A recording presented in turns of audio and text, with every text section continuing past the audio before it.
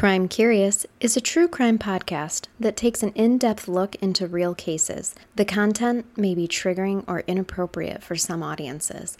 Listener discretion is advised.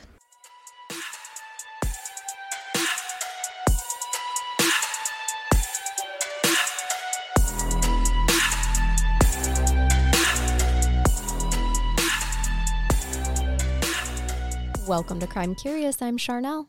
And I'm Amber.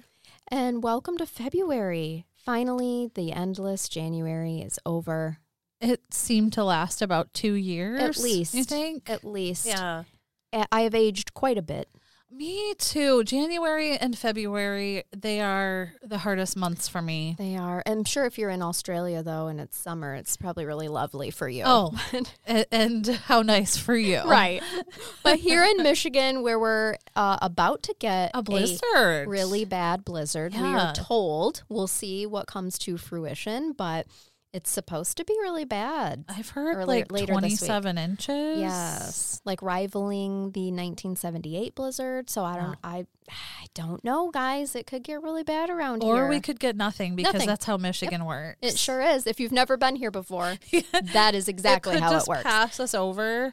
Could do absolutely nothing or be the complete end of the world. Yes. Here for it. I love it. I know. I love the chaos. That is where we're at right now. So we decided in honor of February, we were going to do a couples week where love is in the air and then murder. For a very short time. Very short time. So short in my case. Mine too, really. Yeah, for this week. Mm-hmm. Yep.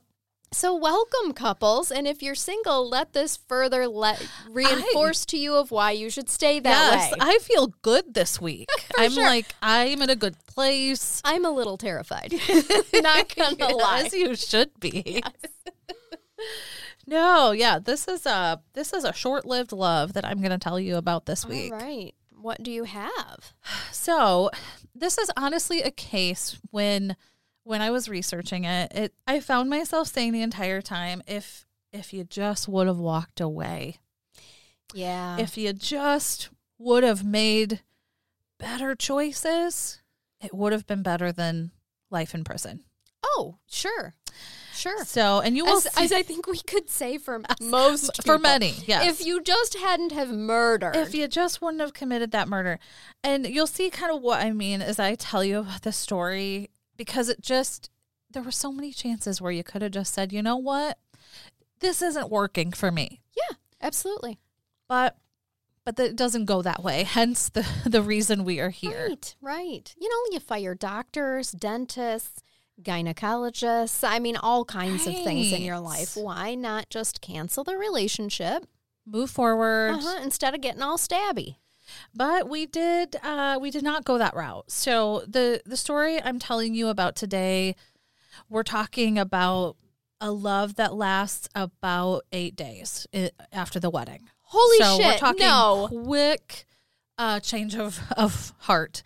I shouldn't say quick change because all signs led to it wasn't working, but they still proceeded 8 days with the wedding. So. Yeah. Some people have had an erection that's lasted longer than that. A bad Viagra experience lasts longer than this marriage did. But yeah, so I'm going to tell you about Cody Johnson and Jordan Lynn Graham. Okay. Have you heard of them? You know, I think I have stumbled across this case in my research, but I know nothing of it. Those names are ringing a bell, and that you're gonna learn today. I want to know it all. This is a 2013 case, so it wasn't that long ago. Okay. This case takes place in Kalispell, Montana. Now, this is a gorgeous town. Full disclosure, it sounds beautiful. So it is the gateway to the Glacier National Park in Montana. Oh. Full disclosure, I was looking the town up. I got sidetracked for like a long time looking at photos because it's so pretty. Planning your next oh my vacation. God, I have to go here. There's right. mountains and lakes and like snowy caps, and it's really pretty. And long story short, she put a deposit down with her travel agent. So I'm going to Glacier Park next month. Right, there you go. No, it's so pretty. It looks like a super peaceful small town. Not a lot of crime. The crime rate is very low there. So this was a shocker for the area. Giving America the shocker right in the heartland. It's the old shocker right to Glacier Park. Yep. So Cody, he was 24 at the time, and Jordan was just 21 when they first met. Okay. Now I'm going to tell you about how they met and a little bit about them, of course, before we get to the guts of this. That sounded a little morbid, but we'll go with it. That's what we're here for. So Jordan and Cody, they first met at Taco Bell for a church lunch. Oh, fuck yes. Yeah. I can't believe this relationship went south. They met eyes over a gordita crunch and of course. a couple tacos. I hope they chose wisely wisely because you know that menu can end badly for people. Absolutely. It can run right through you. It can very quickly. Nothing with beans. No, nothing, especially on a date. Right. But it wasn't a date. It was a church lunch, and they first kind of met eyes there. Wow. And they kind of had they kind of were feeling each other. Sure. Handed each other the packets that said things on them. Yeah. The hot sauce. Right. Now, they didn't get a chance to talk as much there, so they had another chance when they were at the same Halloween party together, and that's when they really hit it off. Okay. So I don't know if they were dressed up as the right things, and they really just got a chance to connect. I'm picturing Raggedy Ann and Andy. Could have been. Just It could have been. unplanned, meant to be. Okay. But they did get another chance to talk. Now, Cody and Jordan were described as completely opposite people. Cody was very outgoing. He was social. He loved talking. He loved cars. He loved the social life, where Jordan wasn't as outgoing. She was described as very shy, very reserved. She was very religious. She strongly believed in no sex before marriage. She worked with children, so she was really good with them, from what I understood, but she was also very immature. She was described as very shy and also very immature, even for her age. Naive. Yes, naive is a good way to put it. Naive is a good way. I think that shows through in this case. Okay. Her immaturity and just naive.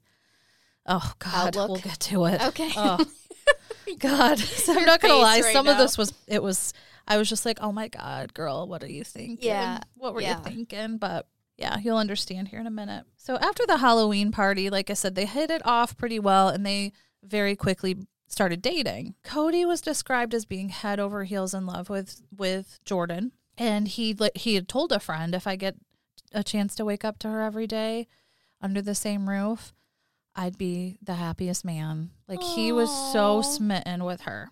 Oh, damn it. Yes, he was described as like going above and beyond in this relationship. I feel like pretty quickly on, it was discovered that Jordan maybe didn't have the same feelings. Same strong feelings. The same strong feelings back. Now, Why couldn't you have given me an asshole? Why does he have to I'm going to need more than that. What kind of asshole are we talking about here?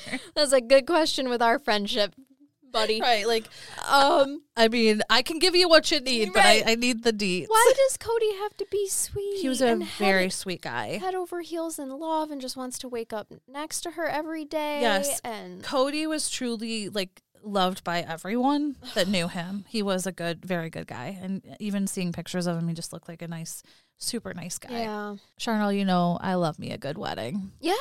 The hair, the dresses, All the of cake, Oh, the cake. prenups, Yes. the divorce. It's all beautiful. It's a beautiful process. The alimony, everything. I'm with Kanye. We want prenup.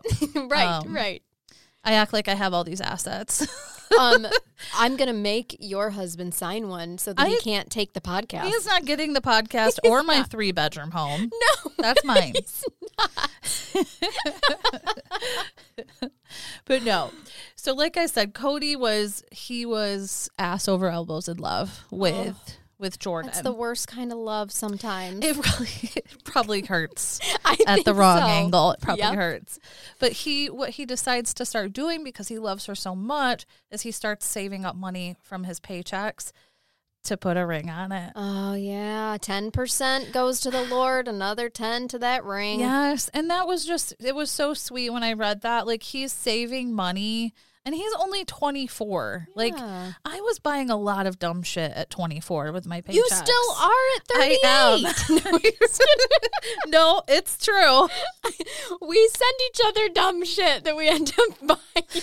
I saw a gnome with a Jason Voorhees hockey mask on it the other day, and I almost bought it. I was like, I might need that for something. I don't know what. I can't believe you didn't, really. Perfect Halloween, Chris. I mean, I might be able to find it again. Yes. But yeah, so he was saving up for this ring, and then this is the woman he wanted to marry. So when he got the ring, which from pictures it looked beautiful, he proposed in December of 2012.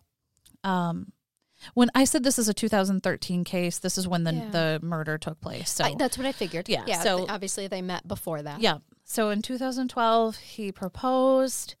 They set a wedding date for June 29th, 2013. Now, I'm just going to throw this out there. Because she wasn't giving the milk away for free, did the courtship not last very long before? You know,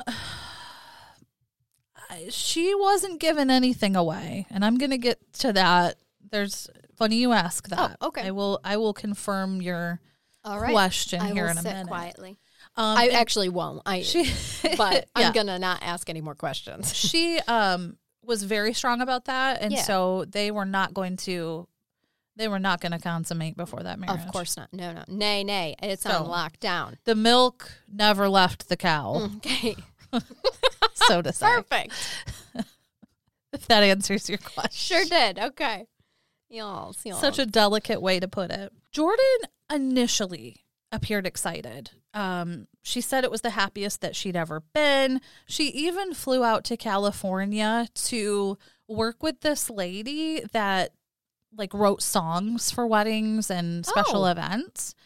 And so she worked with this lady to compose a song and pre-recorded it to play at the wedding. What? Yeah. That's fancy. Don't let my husband know that was an option, because I did not do that. I could see myself doing this. Oh, for sure. Oh, you and I are going to write the song. We can duet. We have all the recording equipment. You don't have to fly to California. We could, but yeah, she creates songs for weddings and anniversaries and all kinds of special occasions. So Jordan flew out and did this song. That's cute. Her name's Elizabeth Shea. So she spent time doing that. Okay, see, I would think that she's serious then if she's taken the time to do all that. Right. Elizabeth Shea, the one that she worked with, did note that she could tell how shy Jordan was. Jordan was super quiet. Okay. Everybody associated her being really shy. Sociopathically shy? I mean, okay. Yeah, I think that's safe to say. The vibe I'm picking up here. I think that's safe to say. But Elizabeth Shea said she would light up and smile when she was talking about Cody. So, there was some kind of happiness in the relationship at first.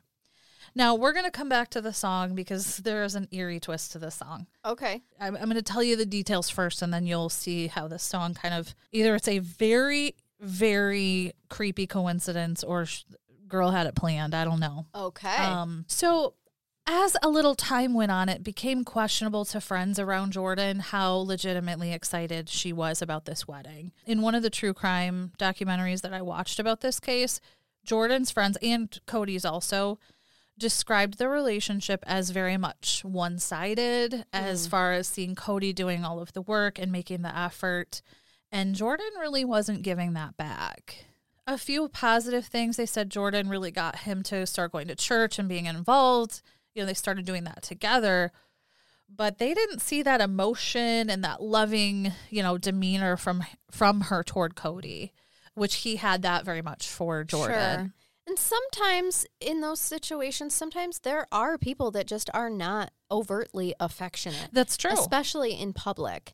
And you just... My husband's not one for big PDA at all. I mean, if I grab his hand, he'll hold my hand, or once in a while he might put his hand on my knee or something, but he's not overtly affectionate. Super affectionate. In front of people. Yeah, no. And I get that. Jordan did disclose to some of her friends that she was having second thoughts about the wedding, and she was asking, am I doing the right thing? And her best friend actually appears in one of the documentaries. And she said, I really can't make that decision for you. It's something you're going to have to really think about and decide. Figure out yourself, honey. Cody's friends joked about the relationship. They were kind of jokingly placing bets on how long it would last. Okay. Who would get, how long would it take to get to the divorce and that kind of things. They saw a different side, and they were not huge fans of Jordan. Okay. They saw the effort Cody was putting in and how hard he was working, and they just didn't see that from her. Yeah. They saw the lack of effort on her side. They did. That would be really hard to be in a friend situation like that. I mean, think it would not too. if it's you and I, because we'll just straight up tell a bitch that there's what's up. Yes. But, for other people, it could be really difficult. And some other friends even questioned, like, why are you marrying her? And it sounds like Cody didn't want to hear that. He'd get upset, and he would, what are you going to do? Just leave the situation. Yeah. Like, he did not want to, I guess, see maybe what they saw. Sure. Of course not. He's, sphincter over elbow in love. He is. Maybe even elbow in sphincter yes, in that's love. probably more accurate. It's pretty deep love. It's deep and uncomfortable, but we kind of think it feels good. I don't know. But no, and I don't know, I don't know the full dynamic. I don't know if it was Cody just so heavily pursuing her that she was like, okay, I'll give him a try. Sure. And then, I don't know if it was to that extent, but definitely enough people were concerned. Do we know, did she have relationships prior to Cody? Because I wonder that. I don't really know. Okay. And my impression that I get, she was very much involved with her church. And I think she talked to a lot of people that were a lot younger than her. Yeah. Yeah. There was a friend she was kind of texting with, which I'll get to, that was about 17. So It was like... Where that immaturity could have come from? Yes. Well. Yes, I think so. So one of Cody's best friends actually, he tried to convince Cody to not go through with the marriage. He had quoted, he said, I told him not to marry Jordan. I had reservations about the relationship because it did not seem healthy. Cody was giving his all and he wasn't getting much back. However, that's a true friend right there. It is. First of all, and that's not an easy conversation to have with someone that you love. It's not. But they're like, hey, we're seeing red flags here. We don't know if she's like that into you. Good for them. But or him or this person. Nonetheless, June 29th of 2013 comes around, and Johnson and Graham, they decided to go through with the wedding. It was held at Woodland Park in Kalispell, Montana. So now they're Johnson and Johnson. They are. Now, I will tell you, the wedding was awkward. Really?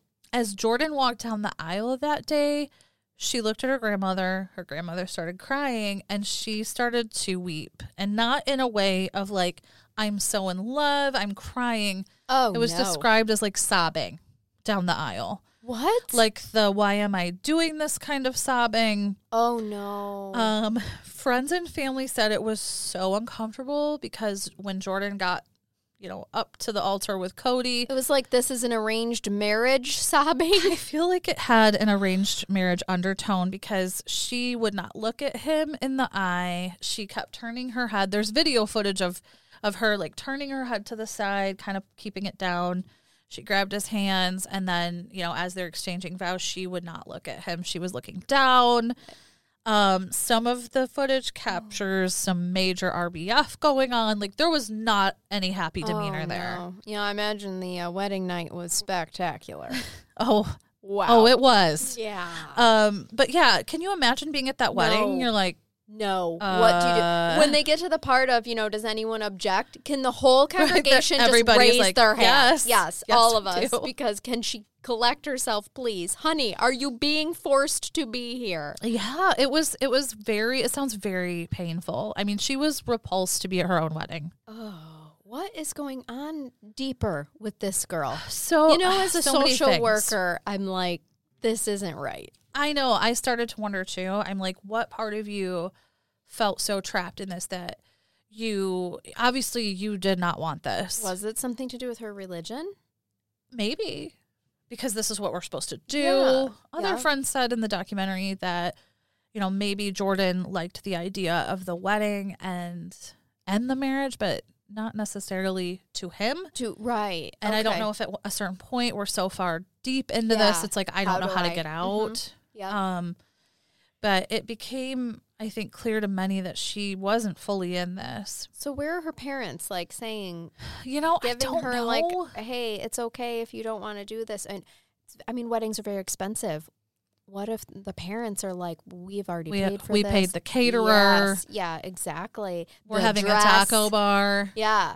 None of that is cheap. Your hair, those shoes. And that could be some of it. And I don't know. I didn't see a lot of the family dynamic other than I think the family was very religious. And so I don't know if they played a part in pressuring or, I don't know. Right. So her being only 21, I don't know if she felt like I have to do this. But it was clear she was miserable. I'm about to be a sphincter. Excuse me. That's not where I was going with this. I mean, a spinster at 22 if I don't marry. Right, maybe that and was have a husband. It. Yeah, I mean, because in a lot of our religions, that's very top priority. Yes, you're right. You're there to serve your husband and bear the children. And you got to do that. That's it. ASAP. Yes. Before your ovaries wrinkle and your eggs die. Yeah, well, I'm here to tell you. I'm doing just fine with my old ass ovaries over here. Yeah, your old ass eggs are looking great. It's never been better. It's fine. Now, the song that Jordan had recorded, it played at the wedding, and she was singing it. Like, they had, pre-recorded the song. Some of the lines of the song are very eerie as to what happens to Cody, almost kind of prophetizing what happened. Oh. It mentions you climb at a higher place or you bring me to a higher place, and then kind of makes reference to falling off of a cliff, and that is what we have. I was joking. Yeah, so I'm just telling you there's some undertones of this before anything happens, and it is very chilling. No. And it raises the question. Now, she never admitted to this. She never admitted it had anything to do with it, but the lyrics are very oddly connected to what she ends up doing. I don't think there's that many coincidences in the world. I don't either. I really don't.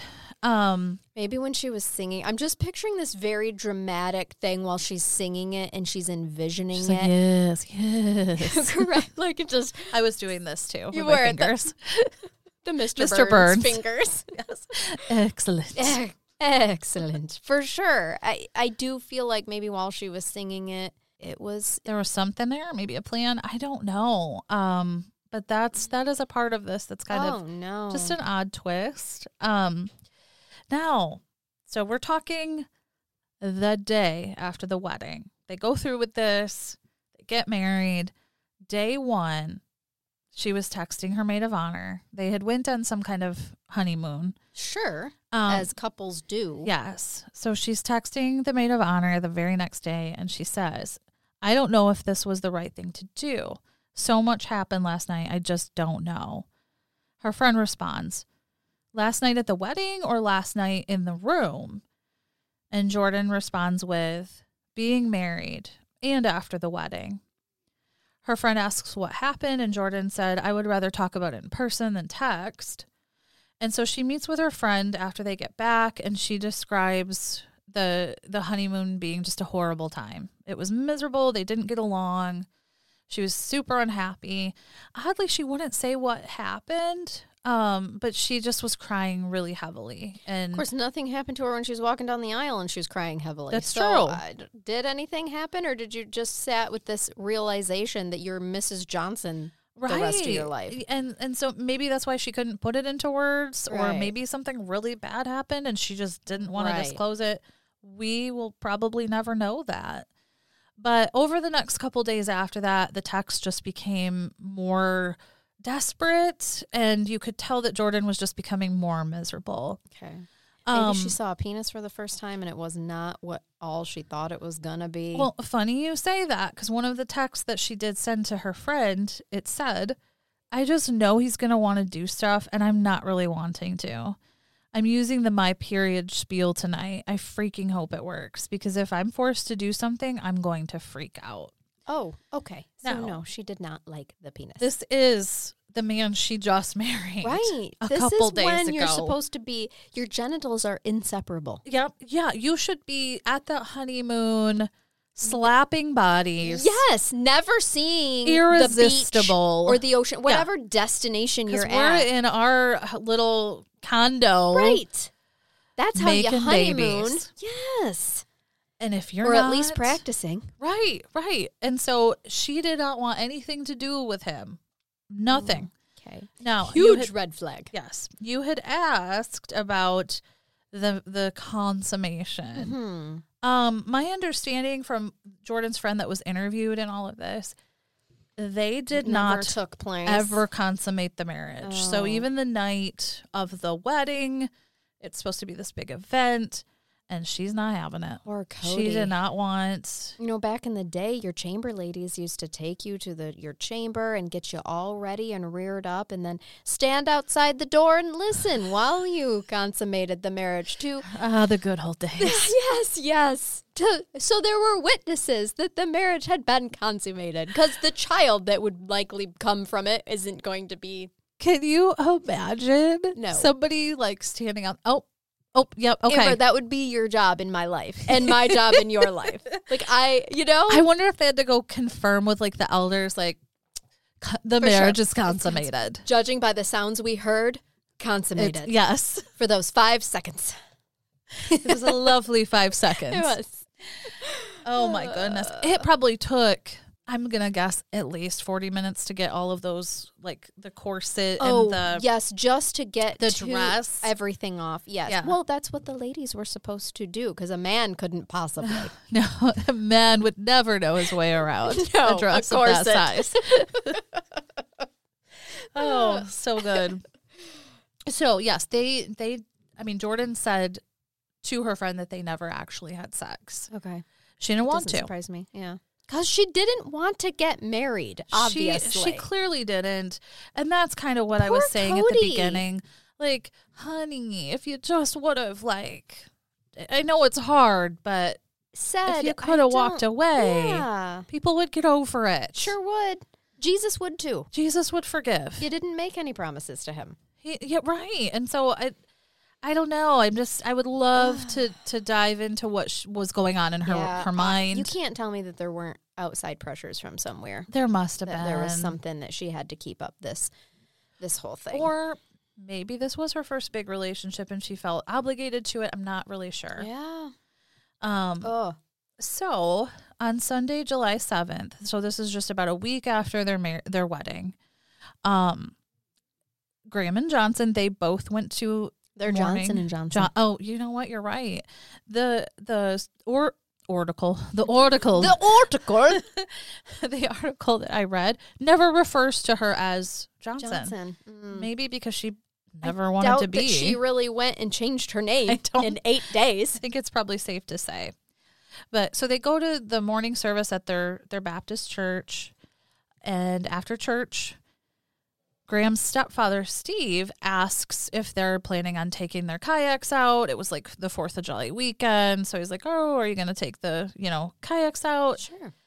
And Cody says, well, Jordan said that she has a surprise for me. And apparently this was like a big thing because there was a couple of other friends that knew about this surprise that Jordan had planned for him. One of the friends even asked, oh, did the surprise happen yet? And Cody was like, no, not yet. I have no idea, what this is. Oh, this is like Josh Powell's surprise for his little kids. Like I said, I mean, it is all just eerie how it kind of builds up. And also that she was having such, second thoughts and really depressed over this. And then to have a surprise for him, it was kind of like, did you? Right. Did you really? Right. Now, meanwhile, when all of this is happening, Jordan was texting her best friend, talking about how depressed she was and, issues with this new marriage. And her friend really encouraged her to go talk to the pastor. You really should get some counseling for this if it's affecting you this much. So Jordan did say, I am going to talk to him tonight. Like, we really do need to talk about this. And I'm going to tell him how I feel. She also said in a text to her friend, but dead serious, if you don't hear from me, something happened, but she never specified what she meant. Dead serious. So after church that day, it was typical for the church members to later go to dinner in the evening. And so they ended up going to Dairy Queen. It was about 7:15.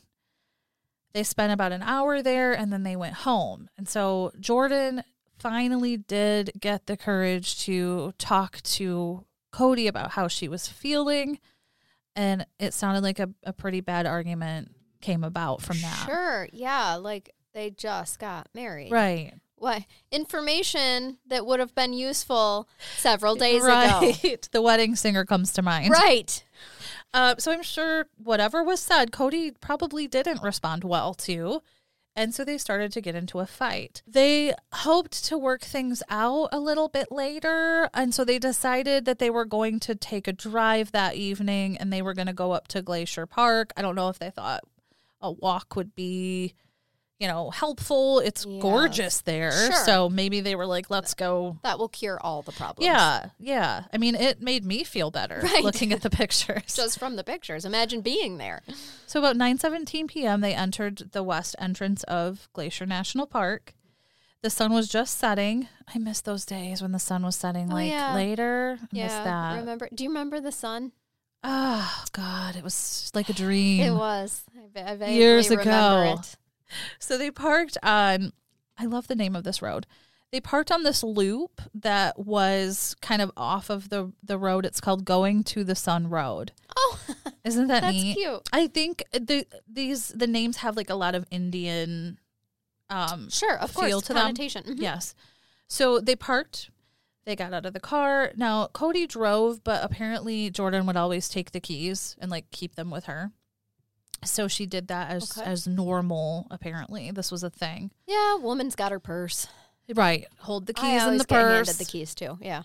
They didn't take their phones with them because there's no reception in this park. I mean, they're in the mountains, so they left their phones behind. That evening happened. So like I said, this is about a week into the marriage. There was a bad fight. They went on this walk or hike into the park. So on July 8th, this is the very next day, Cody did not show up for work.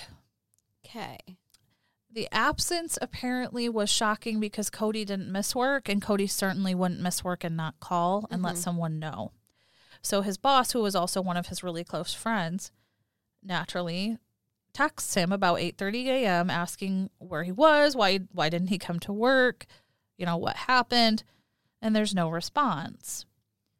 About 2 hours later, around 10:30 a.m., he calls Cody's phone, and it went straight to voicemail. So over lunch, Cody's friend is starting to, his name was Cameron Fredrickson, I believe. He is starting to kind of panic, like, okay, he's not answering, something's going on. This isn't like him. He starts calling family. He starts calling friends. Nobody's heard from him. And, his mom knew right away, like, that's not like him. Because he was so social and so close to his people, he would have reached out to someone by that point of the day. So everybody is like, okay, something's going on. About 4:30 p.m. that day, Jordan Graham sent a message to Fredrickson asking if Cody had showed up for work that day. He said that Cody had not been to work, and then Jordan told Fredrickson a version of the story that she had been apparently telling other people that day, that the couple had gotten into a fight, and he left with some, what she called his car buddies. So they apparently picked him up in this black car, had Washington plates, and he went off with them. Oh, my God. She didn't know who they real? were. Oh, give me a break. Right. She didn't know who they were. His car buddies. They were just from out of town, and he went with them. She apparently is dumb. Young and dumb. He's got these car buddies. And like I said, I think her naive, just immaturity really shows through in how she handles all of this. The story didn't make sense, though. It was confusing. And the other problem is there were contradictions right away. Oh, I'm sure. So she's telling this story, but she's not the sharpest crayon in the box. Unfortunately, she was really not. She had told other people, though, that she followed the car and, then lost track of them. They sped off. So there was just kind of variations of this crazy story that he left with these friends in a car, and she had no idea where they were going. It was just to suspicious. all these people that have known him a lot longer than she has. Right. Uh-huh. And she is technically his wife, so, kind of, for a hot minute, but not really. It's not consummated. You're right. He's really still just married to his hand.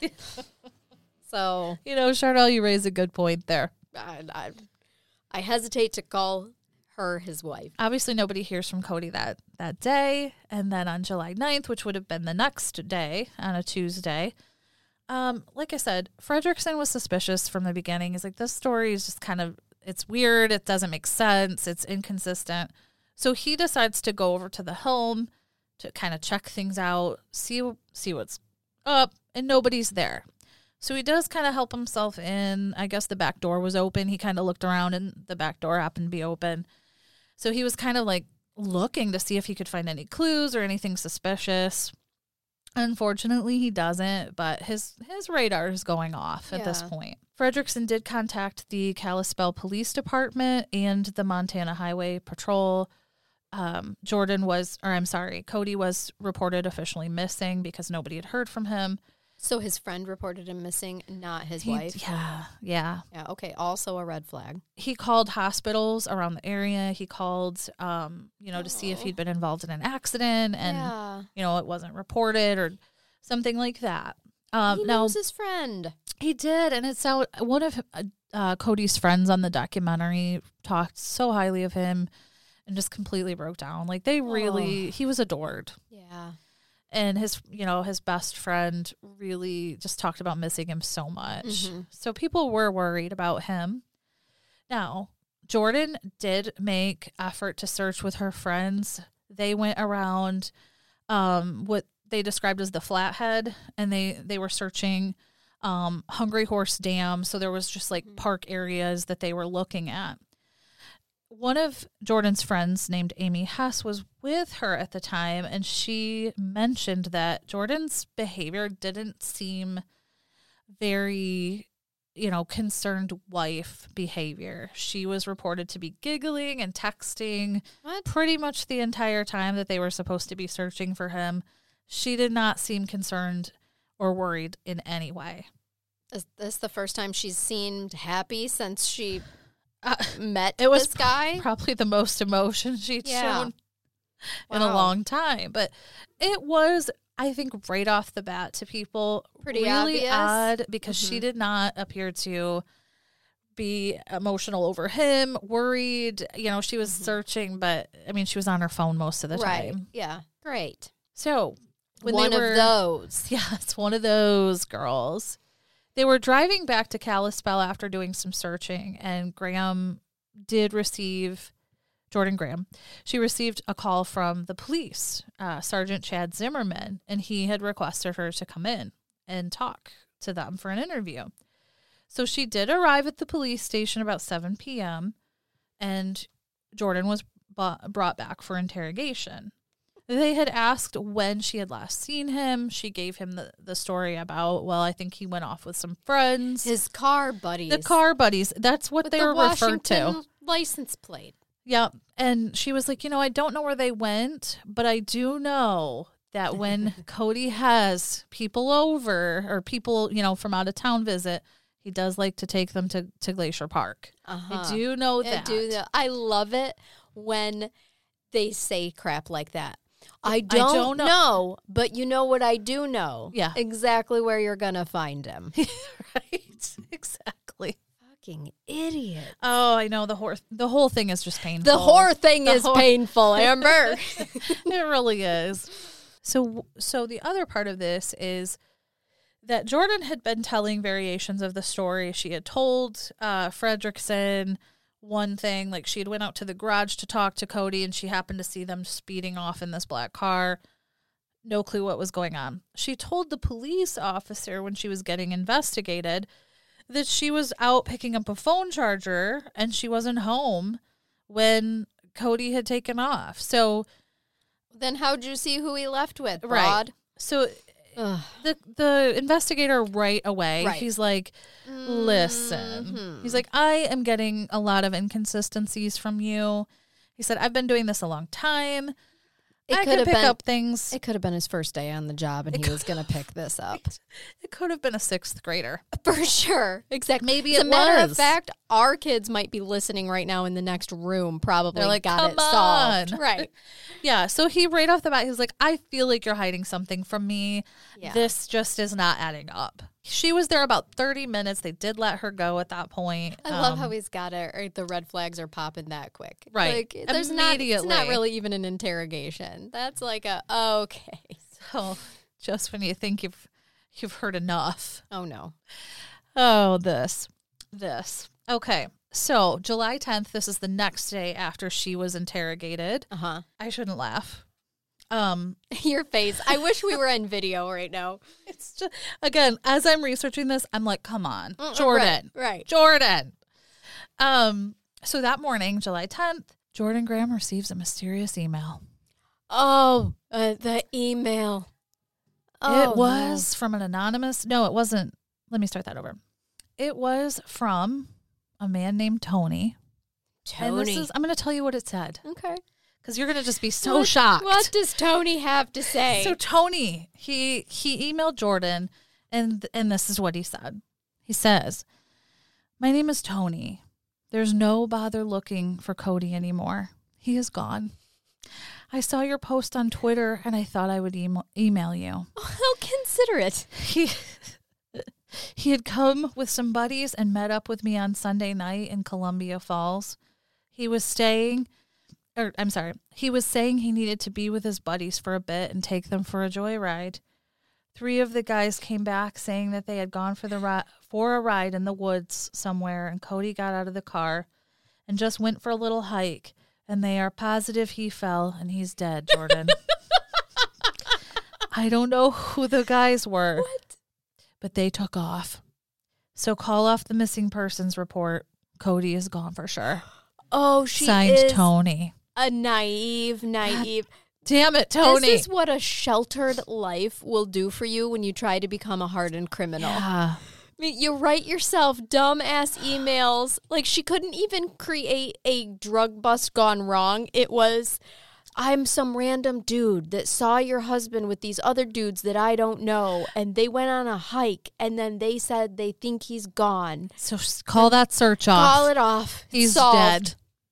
He's gone. He is no more. I want to point out you were boldly assuming this was Jordan that wrote this email. Yes, you are right. I never told you. That's true. I am boldly assuming. Bold of you to assume that Jordan wrote this. Doesn't sound like something that would come out of a 21-year-old naive church girl at all. This monster Tony just reaches out the next morning and he reveals the truth. So she can stop searching now and wasting time with her friends. No big deal. It's, just call it all off. He's gone. He's solved. Dead. We don't need to look for him. No. He's gone. Yep. So, well, you've convinced me, Tony. God. Thank you, Tony. We have our closure.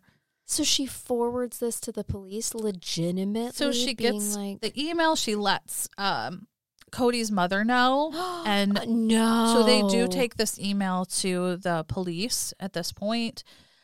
I'm going to say in good goes faith. To the mom instead of the police first. Yes, she shared the email. I hate her. I think at first the family wanted to believe she didn't really do this. I mean, the red flags were popping. But they take a copy of the email to the police. Immediately, the detective trace it back to her IP address. Detective Corey Clark is the one that met with them at the time. He looks at the email and he says, seems kind of sketchy. Really? Sir, I agree with you. I concur. Corey Clark asked Jordan if she knew Tony S., and she said she did not. Then he asked why Jordan was so calm. She said she didn't like to show emotion in front of people, and I am a robot. I have no feelings. I don't feel things.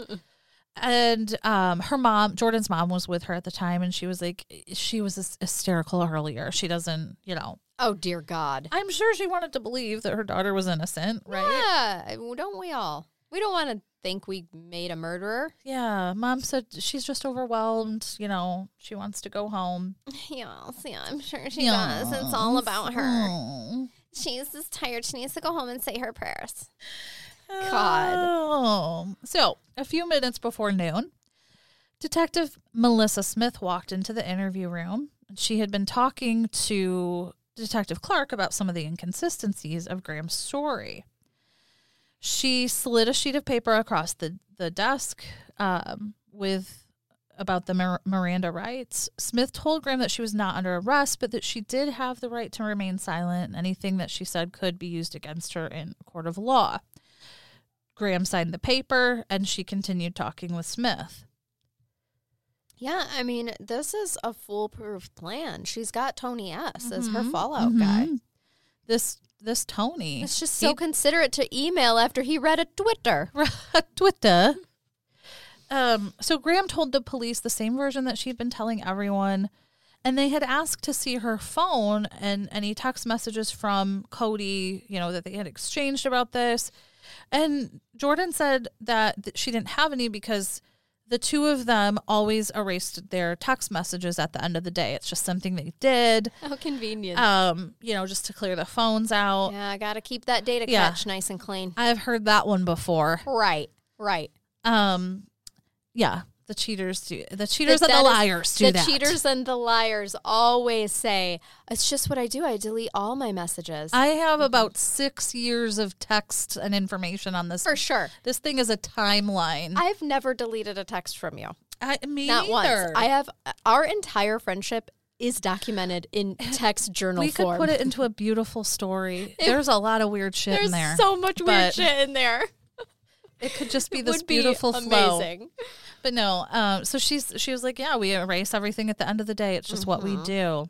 The detective asked why. She said, well, one of the children that she babysits likes to mess with her phone, and so she just clears everything out of it. I don't want a nude slipping. Yeah, we don't want a leaked nude. No leaked nudes in front of the kids. Here. Yeah.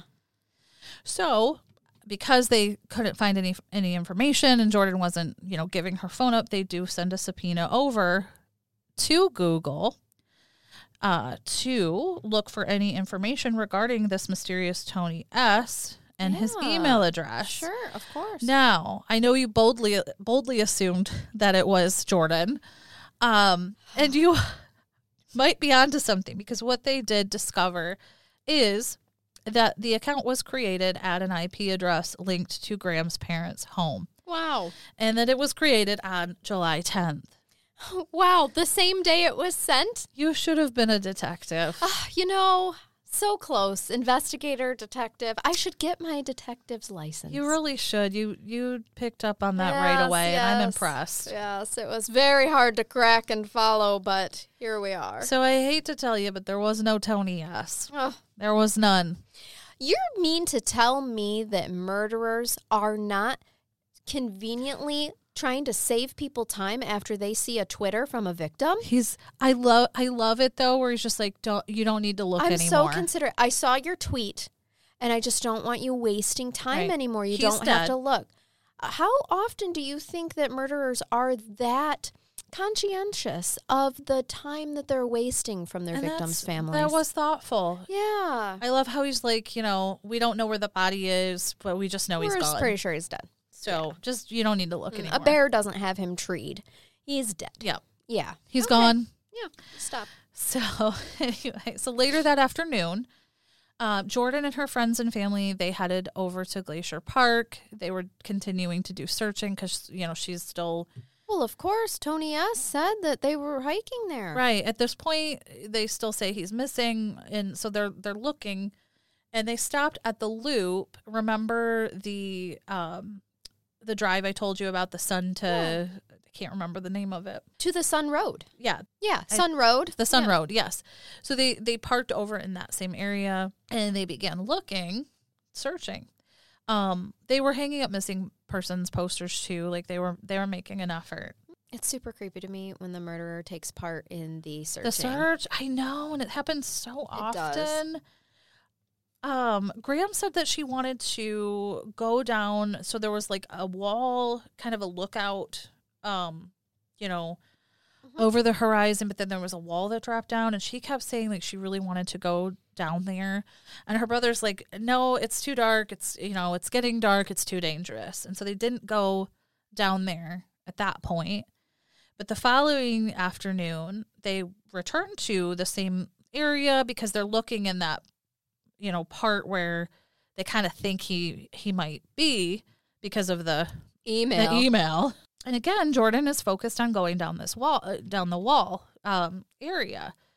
And so they asked, like, why are you so fixed on this area? And she said she just had a feeling, and the Lord had led her. I knew you were going to say it. The Lord had led her to this location. There it is. Uh-huh.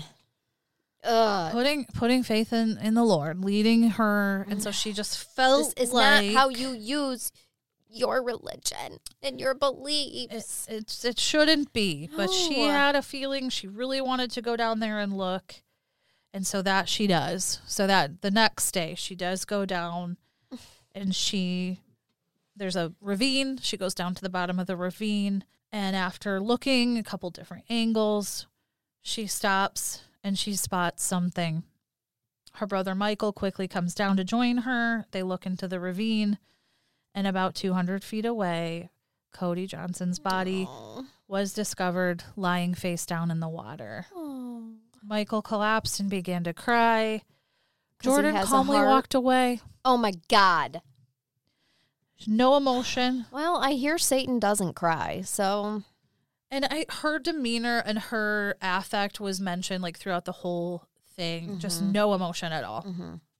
I mean, giggling, on her phone, but that's about it. So after they found the body, Graham got in the car with one of her friends, one of the bridesmaids that was at the wedding, and just just at this like point in time, probably 2 weeks ago, right?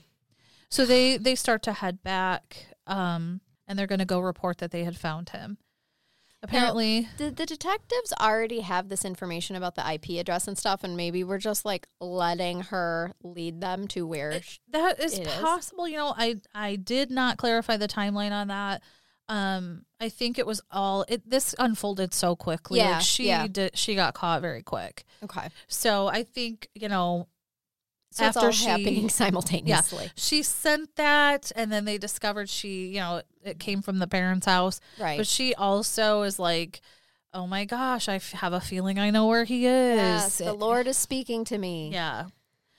So they're heading back after they had found the body, and Jordan says to her friend, now that we found them, we can call the detective and he can get out of my business.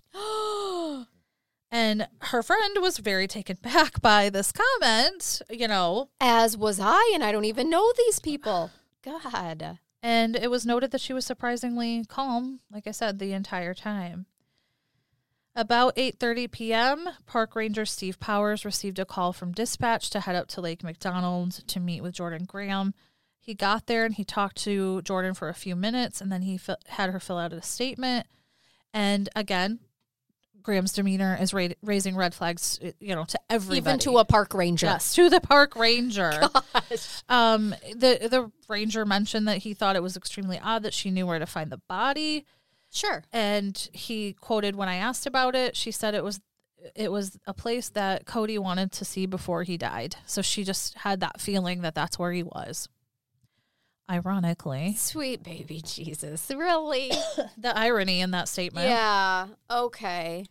So while Johnson's body was being discovered in the park, the police detective who interviewed Graham the morning prior was out walking his dog. He happened to live in the same neighborhood as Jordan Graham. This is a pretty small town. Yeah, right. So he happened to just be out walking his dog. He was not on duty that day, and he had walked by their house. I mean, he may have been doing a little scoping out. You're never off duty. I'm assuming. Yeah. And he happened to see something odd in the trash can that was sitting out front of the house. Oh. So he did kind of poke around a little bit. Dumpster diving. He saw that inside the trash can, there were love letters, teddy bears, Valentine's, and part of a wedding dress that had been thrown away. Oh, my God. So Clark dragged the trash can back to his house, and he dumped everything out on his garage floor. He took photos of the content, and then he packed it all back up and drug it over to the house. I love this man. Me too. That is my hero right there. I was just kind of like, were you really just walking your dog? Oh, Fido needs to go poop. Right over here. Right here. Looks like a by good place. the Graham's house. Yes.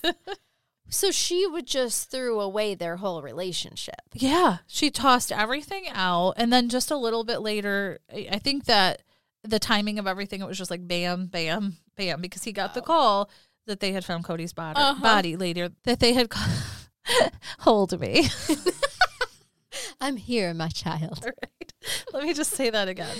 So later that day, he got the call that Cody's body had been found. Convenient. So, yeah. Like, cool, because I just took found all the stuff. Her stuff. wedding dress that she threw away in the dumpster. Oh, so Clark, he headed over to Glacier Park. As he arrived, Jordan and her friends were returning home after spending a couple hours speaking with other authorities in the park.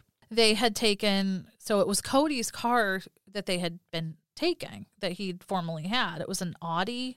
Okay. And so as they're going back, her friend was driving and Jordan was on the passenger side. And she said, "Don't speed. This isn't my car."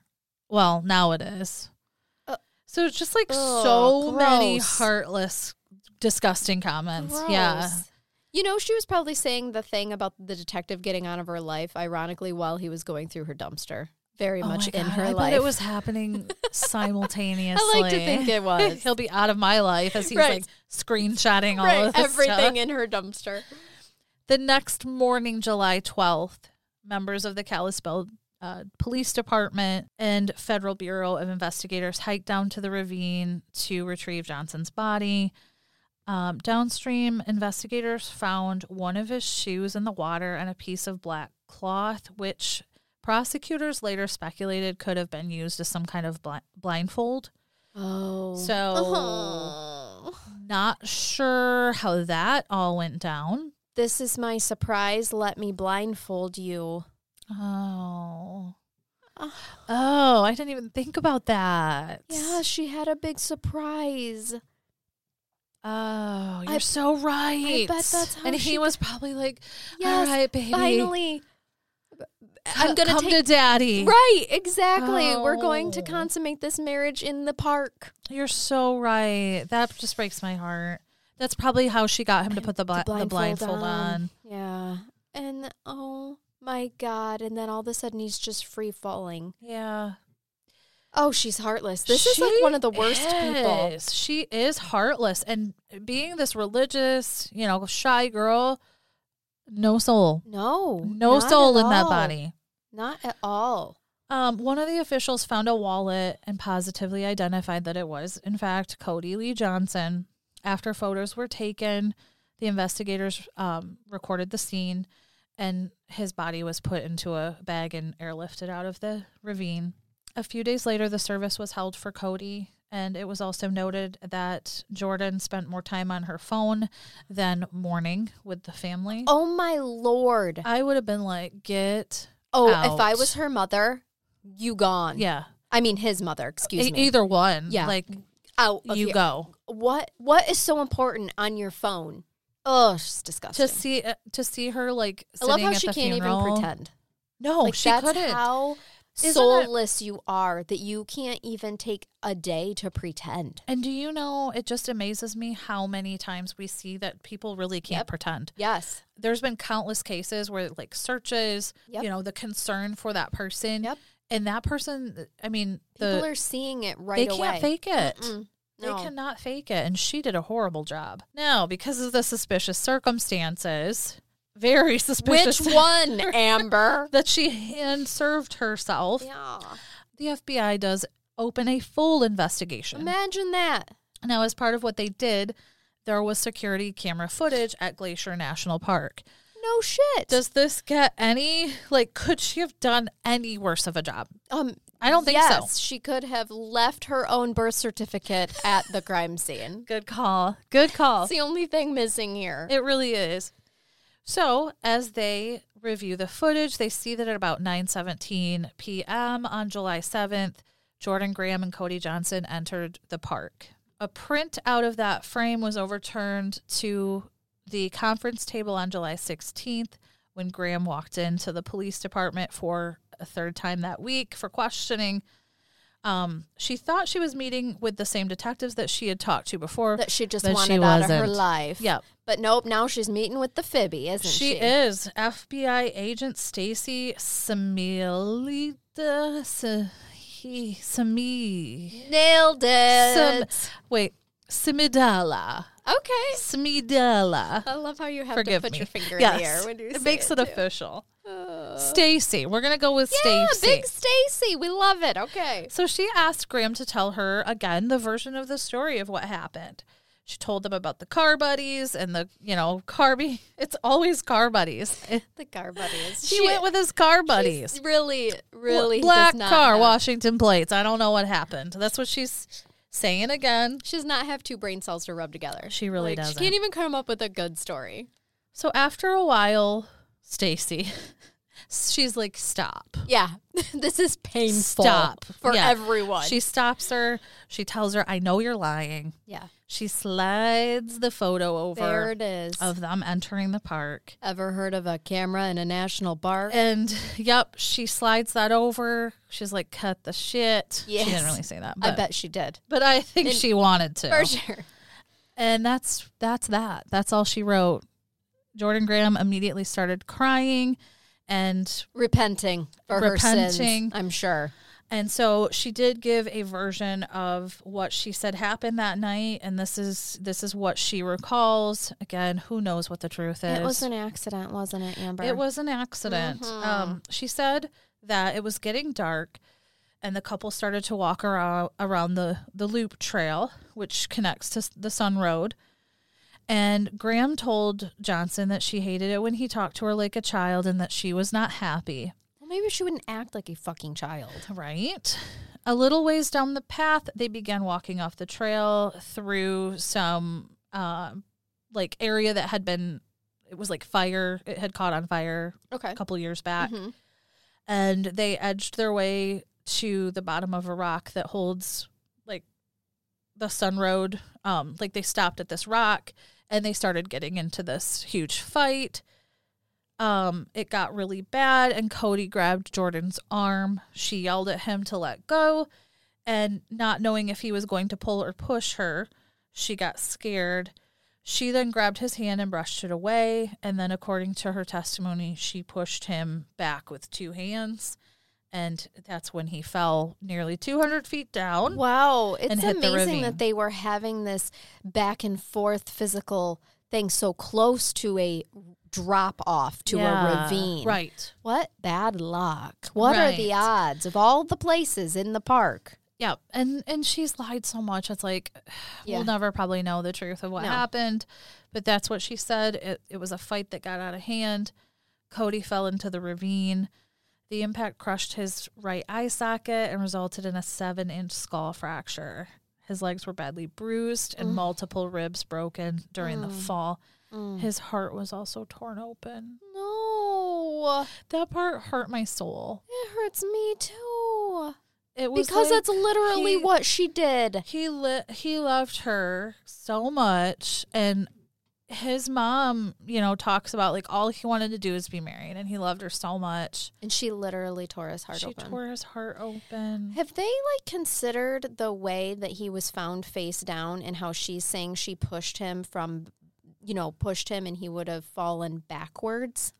Not that you can't necessarily flip in transit, but right.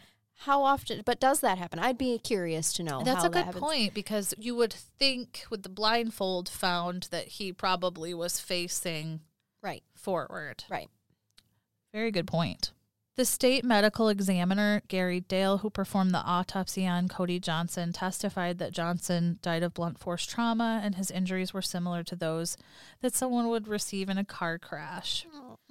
On top of the cliff, Jordan Graham said she turned back and headed back, through the trail up to the car, and that she headed back to Kalispell when after this had happened. So it's an accident, but you don't tell anybody about it. She didn't tell anybody. Yeah, okay.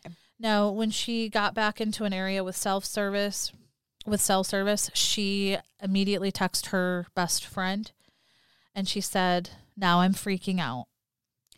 And she had, I guess, typoed, "I'm freaking not," and then she corrected it and sent out. She said, "I don't even know what to do right now." And then a little bit later that night, she called her brother, who lived near Columbia Falls, about 11:15 p.m., and she said that she and Cody had gotten into a fight, and Jordan wanted her brother to come over to the house so she wasn't alone. Her little brother agreed to come over. She never said anything about what happened. She just said that they had gotten into a really bad fight. She's starting her alibi, covering her tracks is what she's doing. Oh, yeah, come over, be with me. Meanwhile, her friend keeps pressing her, like, what happened? You said you're freaking out. And Jordan would offer very little detail about what happened. She said, "I talked to him, and all it did was cause me to get scratched and for him to leave." And she said, "There's no way I'm..." Oh, boo-hoo, you got a scratch. Yep. I really hate her. She is heartless, and you're going to hate her even more in a second. Yeah. She said, "There's no way I'm going to be able to fall asleep. If I do, I won't wake up." So she's putting it on so heavy, like, this fight was bad. I'm super upset. What a freaking martyr. No. Meanwhile, so she's sending these with her friend. At the same time, she's also texting another friend throughout all of this. This friend's name was Nikki Blake. She was 17. And she was texting with Jordan through that night. And their conversation was much different. They were laughing and joking about like a dance thing, some dance party or something like that. One of the texts that Jordan had sent to Nikki Blake said, "Dude, you better work on those sweet moves, although you are pretty amazing already." This was at 11:05 p.m. Okay. Blake said her dance moves were already superior, and Jordan responds, whoa, too far, homie. And then later she said, "We would kill it on the dance floor." So she's joking with friends after her husband had just died. She's murdered her husband. And supposedly after he's just accidentally died. Right. Okay. So there you have, like, there's no panic. There's no, like you said, she's putting together a horrible alibi. Yeah. Not an accident at all. Yeah. She did end up, as soon as they showed her that footage of the park, she broke. Right. And she, told that version of what had happened. So in October, Graham pleaded not guilty to charges of first-degree murder, second-degree murder, and making false statements to authorities. A trial date was set for December 9th, and on that day, Graham walked into the court with her attorneys, Andy Nelson and Michael Donahue.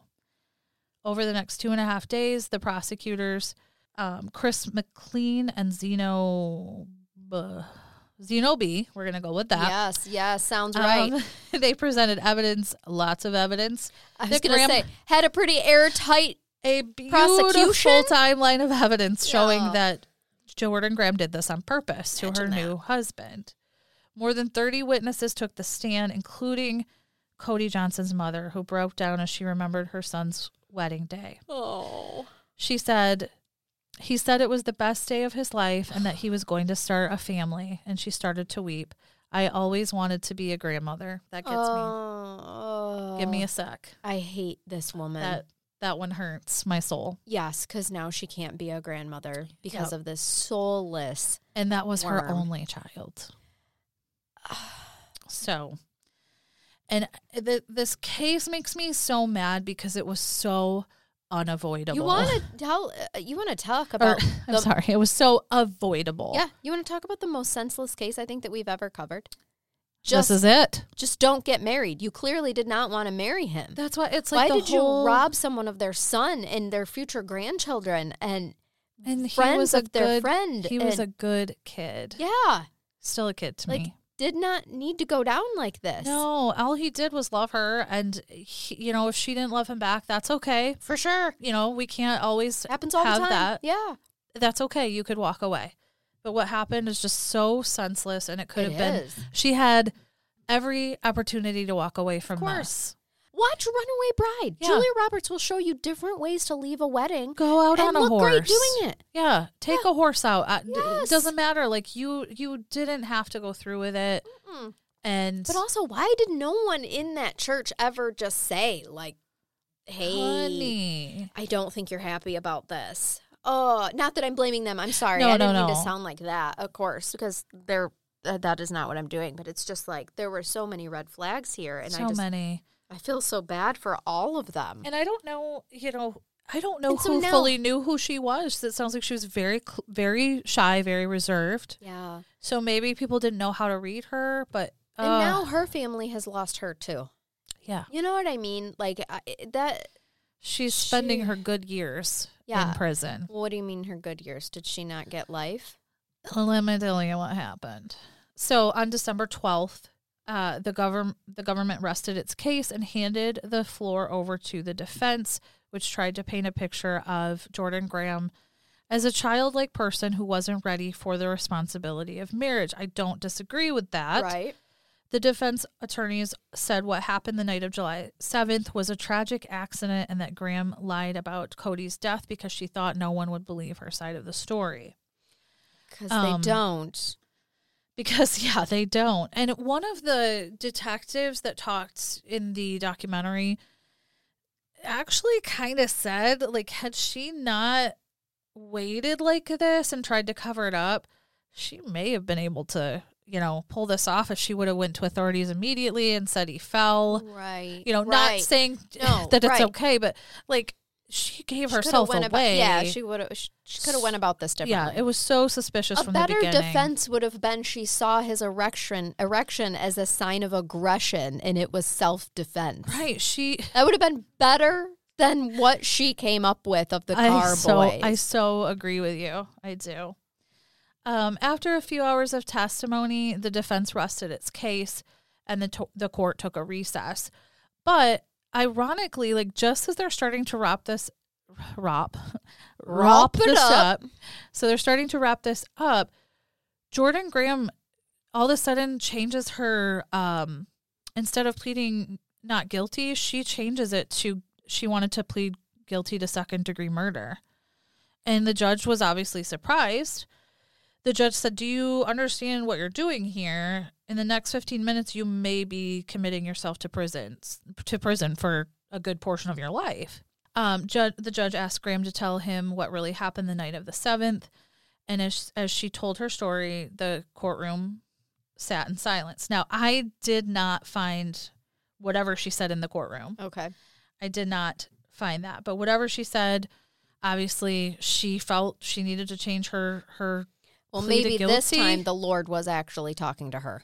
Maybe she felt something, but I disagree with that because what I'm going to tell you, I feel like maybe not so much. But in that moment, she decided to change her plea to not guilty, or I'm sorry, to guilty. And on March 27th of 2014, she was found guilty of second-degree murder. And she was sentenced to 360 months in prison, about 30 years, followed by 5 years of supervised release after she completes her sentence. So she will not be spending life in prison. She will get out. I think she was 21 or 22 maybe. Does she have a possibility of parole before the 30 years? I don't think so. I think she has to do the 30 years, but then 5 years of supervision afterwards. So she'll be 51. She'll still have a life ahead of her. And be 56 by the time, her parole and all that is done. Yeah. Now, the reason I say that I'm not so sure about the remorse is because after this happened, she has tried to appeal her conviction multiple times. You pled guilty. Right. I saw in 2016 she had tried again to appeal. It's been denied. But that makes me wonder if there was remorse. Did we have mental health issues going on where she's just all over the place? I don't know. But to me, it almost seemed like she had a moment of like, I'm taking responsibility, and then retracted it and like, no, I'm going to fight this. Right. No, prison's worse than I thought. Right. Like, oh, right. A second. This really sucks. Yeah. She did get moved. I saw, to like a brand new prison facility in the area. They built Is this she like in federal or state? Do you know? I don't know. Hold on a second. She's in federal. That's going to tick me off because that's way less worse than state. I just was reading an article about where she had moved. She went to Federal Correctional Institute. Yeah, that's what Aliceville. It's in. Well, when you said it was a brand new facility too. Yeah, it's in Alabama. Federal is not nearly as bad as state. And if it's a brand new facility, yeah. Wow, sure, great. I mean, I get it. It's still prison. She still doesn't get to go off and do what she wants to do every day, but I'm guessing she's probably a model prisoner. Yeah, I'm sure she's probably running church groups. Probably. And playing putt-putt golf. So that's the story. Wow, I don't like it at all. I don't either. Reject it all. Honestly, like, the whole thing was so senseless, and she did one of the worst jobs I've ever seen covering it up because she was naive. Thank goodness. Thank goodness for your dumbassness, girl. She was naive, and it's so sad to me that the only way you saw out was that way. For sure. To kill him. It never dawned on you.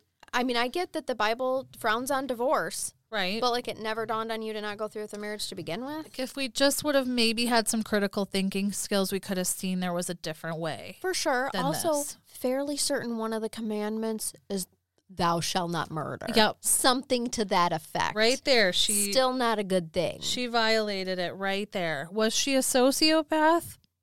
Maybe. I mean, we've established there was she no has emotion. no empathy. Or was she really just so repulsed by him that she, like, I don't know. That's so weird. It's kind of a really weird situation. It is. I would love to. We have like you said, no critical thinking skills. There's no, like, hey, there's possible other there's other avenues. I could just tell him I'm not in love with him, and this is not working for me. He's going to be heartbroken.